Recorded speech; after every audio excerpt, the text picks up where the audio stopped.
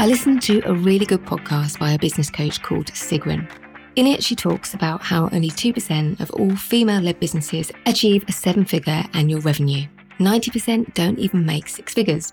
She also talks about something I don't think many business coaches are brave enough to talk about: why it happens and why it's actually not down to the glass ceiling or inequality, or certainly that is not the sole reason.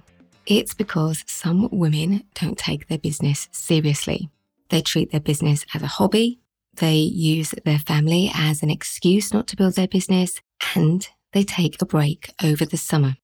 And you might not like what I'm about to say, but I agree with Sigrun.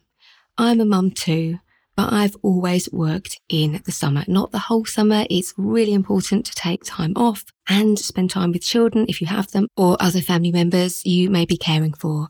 But when I'm working with clients who are struggling to achieve their goals, those themes come up again and again.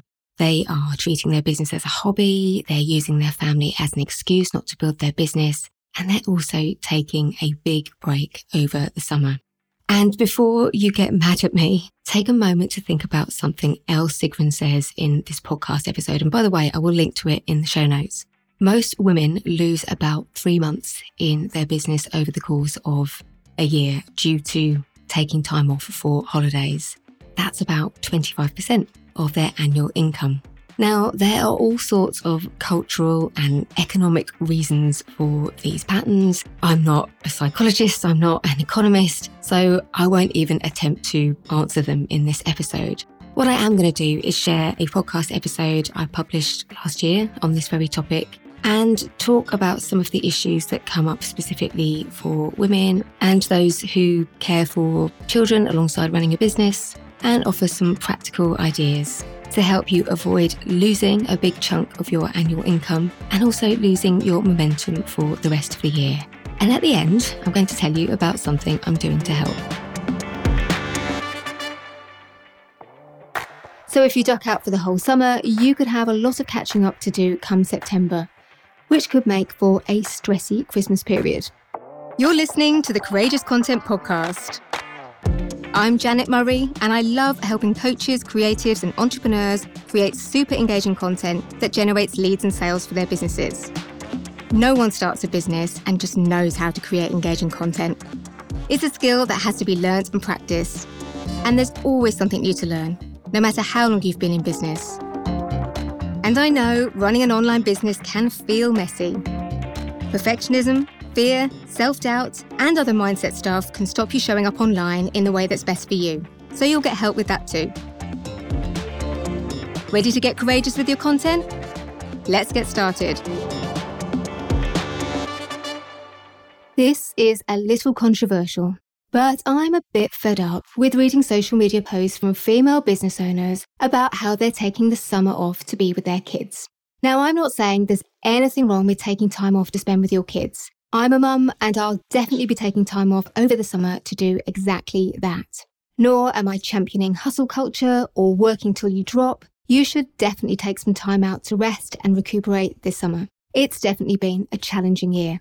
But do you really need to take the whole summer off your business? Absolutely not. In fact, doing so could make things more challenging for you in the last quarter of the year. So I am hereby giving you permission not to feel guilty about not spending your summer in the park or at the soft play centre.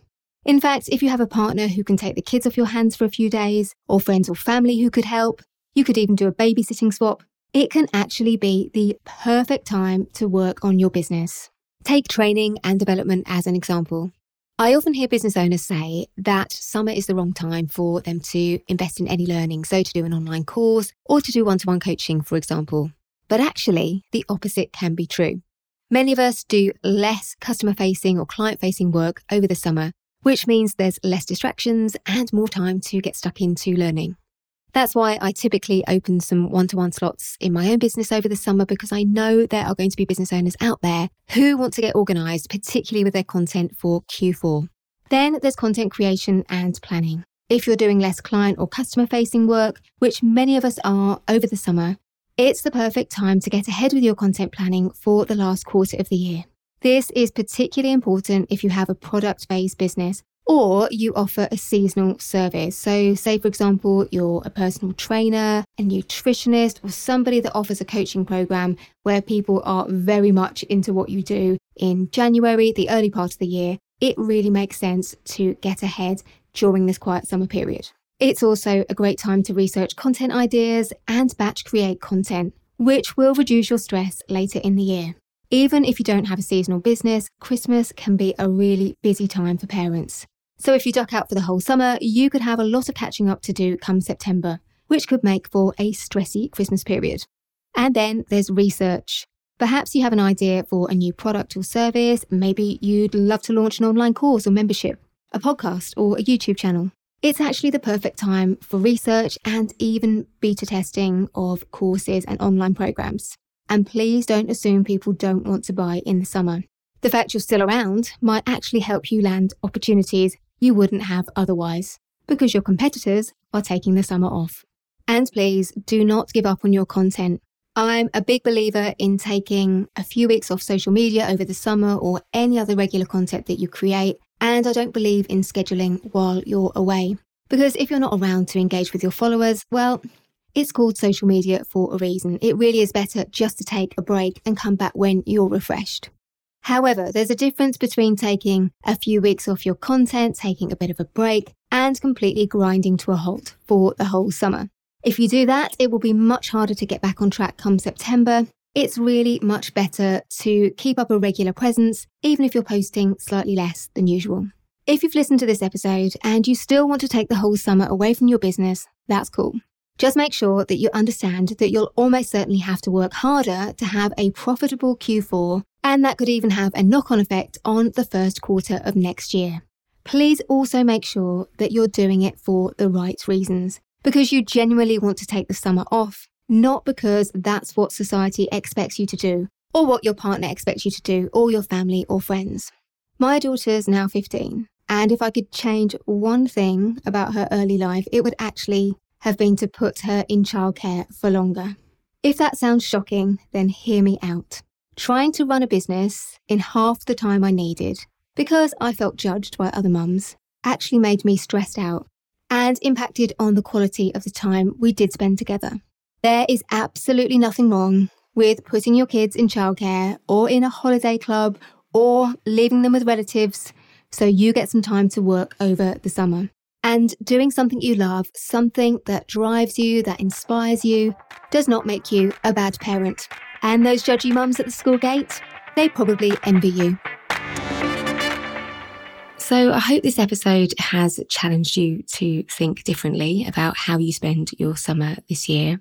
And I'd like to invite you to join me on something that I've created specially for women and people who care for children who find they're not able to focus fully on their business over the summer months, but don't want to lose that momentum and don't want that to impact on the rest of their year. I'm going to be leading a 12-week challenge inside my Curators Club membership program for those who want to plan and launch a new product or service. As part of the challenge, members will get a launch plan to follow with some very specific activities to do each week. The kind of things that can be done during the evening or at weekends, early morning, whenever people do get a chance to work, even if they are caring for children or family members during the day. And the idea behind it is to really keep that momentum going. You may not be able to show up and do much client-facing or customer-facing work over the summer, but you can work on your business. In fact, it's a really great time to work on your business when you're perhaps not doing as much client or customer interaction. You'll get accountability, you'll get support, you'll get specific guidance on how to launch a product. You'll get support from me and the rest of the community. And you'll also get to launch a new product or service when you get back to your desk in September. I'll share more about this project in a future episode. But if you'd like to get on board, drop me an email on janet@janetmurray.co.uk and my team can tell you all about it. But it does start at the beginning of July, so that's 2022 if you're listening in the future. So if you're listening to this episode around the time it goes live, you do need to get in touch quick because otherwise you might miss this opportunity.